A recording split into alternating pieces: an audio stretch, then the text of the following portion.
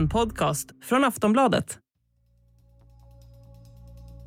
Kärnvapnen i världen väntas bli fler de kommande 10 åren, enligt en rapport från fredsforskningsinstitutet SIPRI.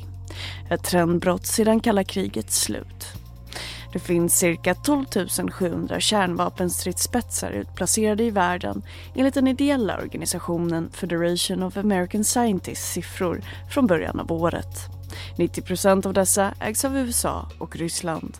President Putin has ordered Russian military commanders to put the country's strategic nuclear forces on special alert, their highest level.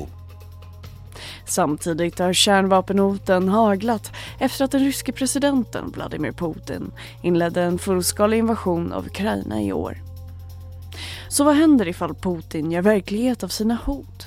Vilken roll spelar kärnvapen i världspolitiken idag? Har en ny kapprustning inletts? Mitt namn är Ronja de Boer och du lyssnar på ett avsnitt av Aftonbladet Daily.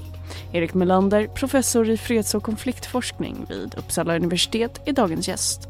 Han får börja med att berätta varför kärnvapnen väntas öka nu.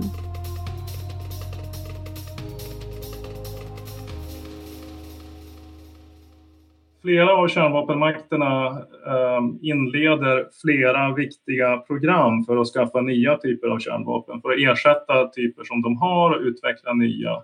Så att de helt enkelt gör sina kärnvapen modernare och bättre. Och nu är det så att det sammanfaller i tid att flera stycken av kärnvapenmakterna satsar ganska mycket på det här. Och då kommer det att bli en intensifierad upprustning när det gäller kärnvapen. För det kan man se då på grund av de beslut som har fattats och de projekt som är på gång. Och anledningen till att det händer nu är väl att det är en kallare tid inom världspolitiken. Att under ett antal år så har det gradvis blivit värre och värre. Och det är väl en anledning då till att staterna nu satsar på mer på kärnvapen.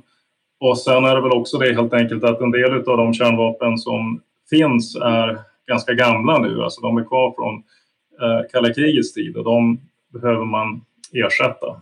Kan man då säga att vi befinner oss i en ny kapprustning? Ja, det tycker jag man kan säga därför att staterna investerar ju då enorma summor på att utveckla de här nya vapnen. Och de gör ju det i förhållande till varandra. Så på det sättet är det ju att de rustar i kapp så att säga. De bedömer vad de andra har och så tänker de ut vad de själv behöver och så kanske de försöker komma på nya saker som skulle göra att de får ett avgörande övertag gentemot de andra. Så på det sättet är det ju en kapprustning. Sen så kan man ju då kanske tänka att andra fall av kapprustning i historien så kan man i alla fall i efterhand se att det var en väldigt tydlig upptrappning och förberedelse för krig. Man tänker inför andra världskriget till exempel. Och så är ju inte säkert att det är nu, utan det kan ju vara så att de rustar då kraftigt med sina kärnvapen men de har inte tänkt använda dem.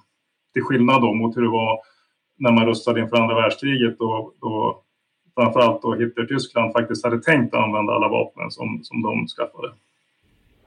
Och vilken roll spelar kärnvapen i världspolitiken idag?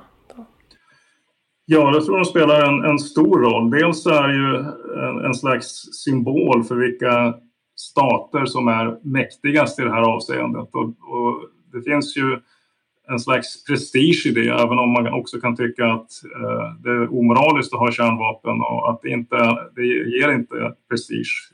Utan det finns ju de som menar att det är fel att överhuvudtaget ha kärnvapen.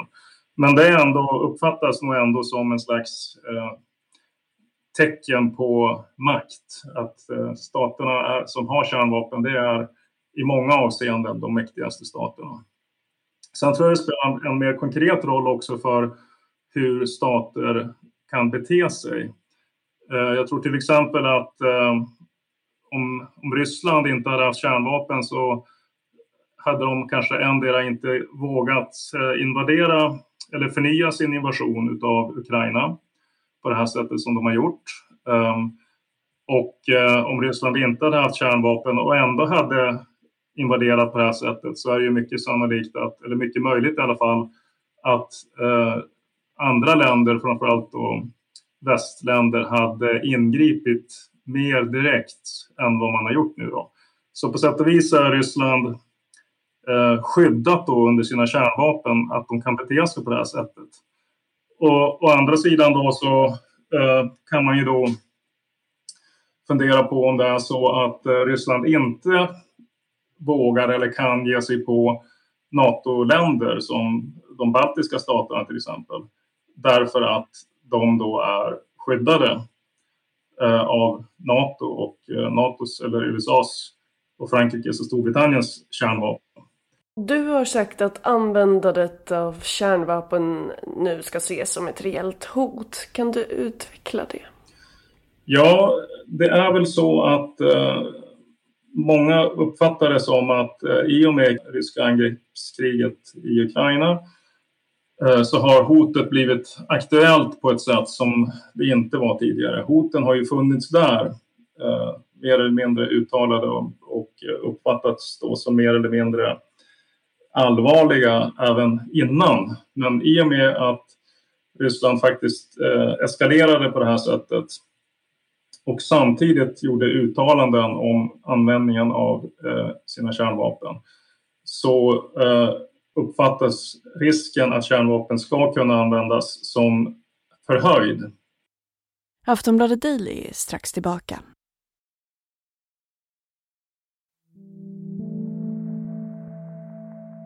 Enligt Erik Melander ska alltså användandet av kärnvapen ses som ett reellt hot efter Rysslands invasion av Ukraina i år. Men vad skulle då hända ifall presidenten Vladimir Putin gör verklighet av sitt kärnvapenhot? Vi hör Erik Melander igen. Ja, det är nog inte så många som vet. Det har man säkert funderat på väldigt mycket i Vita huset och Pentagon och på andra ställen.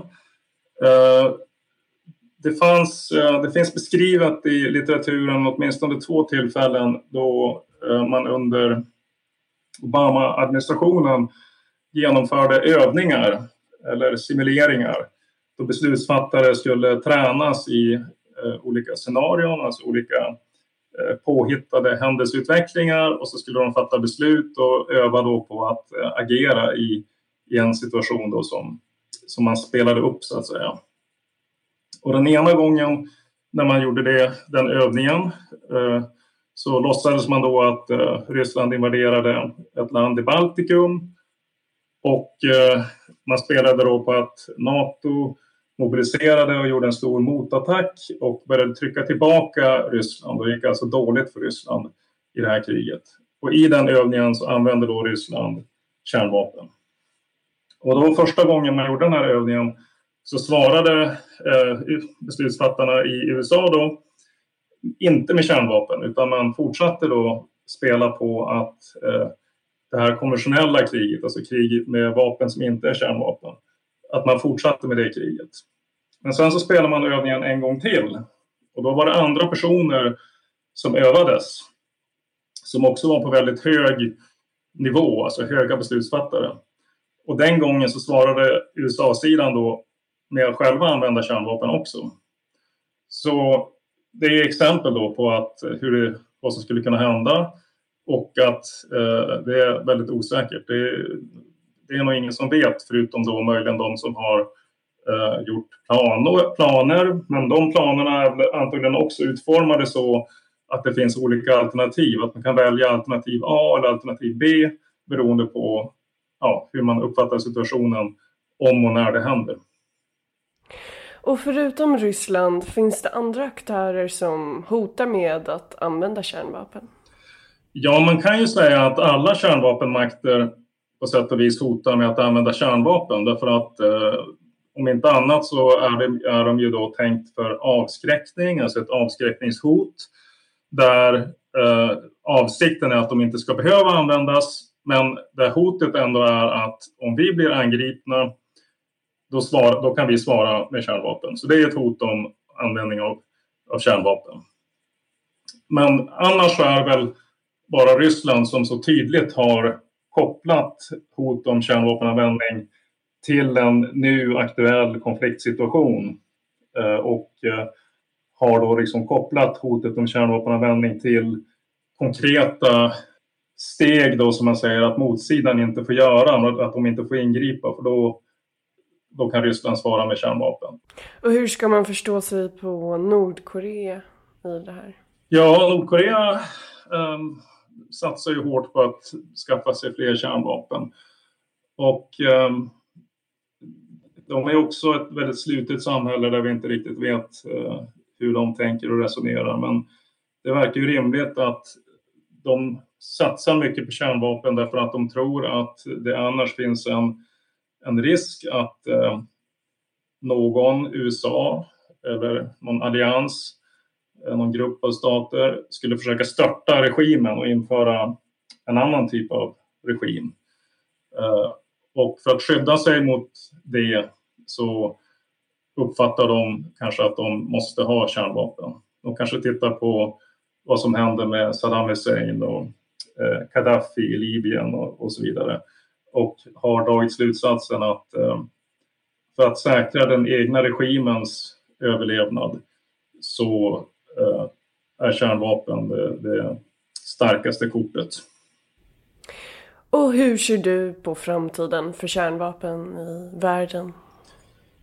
Ja, sannolikt så kommer det ju finnas många kärnvapen under en väldigt lång tid framöver i världen.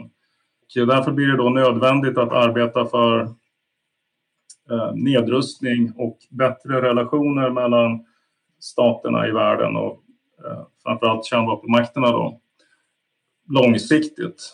Och det handlar dels om att omedelbart på kort sikt försöka förhandla fram ordningar, avtal som reglerar kärnvapen på olika sätt.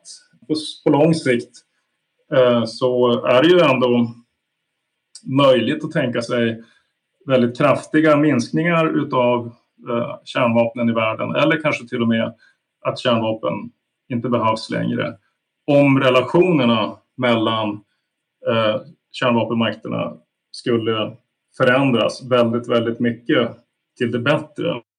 Och hur ser du på att det finns så mycket kärnvapen i världen? Ja, det är ju naturligtvis oroande, och om man tänker på konsekvenserna utav kärnvapenanvändning så är det ju helt fasansfulla scenarios som man får föreställa sig. Så det är ju väldigt tragiskt att världen ser ut på det sättet som den gör. Sen så är det väl ändå så att kärnvapnen och den modernisering och upprustning av kärnvapen och vanliga vapen också för den delen som sker nu, det är ju ett slags symptom på allvarliga konflikter. Så det egentligen är ju konflikterna som är allra mest oroande, att det finns så olika synsätt och så olika samhällssystem i världen, och att det finns många regimer, många ledare som är så brutala och auktoritära och beredda att använda våld mot andra folk, så att det finns då uppfattade behov av både en massa vanliga vapen och kärnvapen. Det är det som är egentligen allra mest tragiskt, att det finns så mycket allvarliga konflikter i världen. Det säger Erik Melander, professor i freds- och konfliktforskning vid Uppsala universitet. Jag som gjort det här avsnittet av Aftonbladet Daily heter Ronja de Boer. Vi hörs!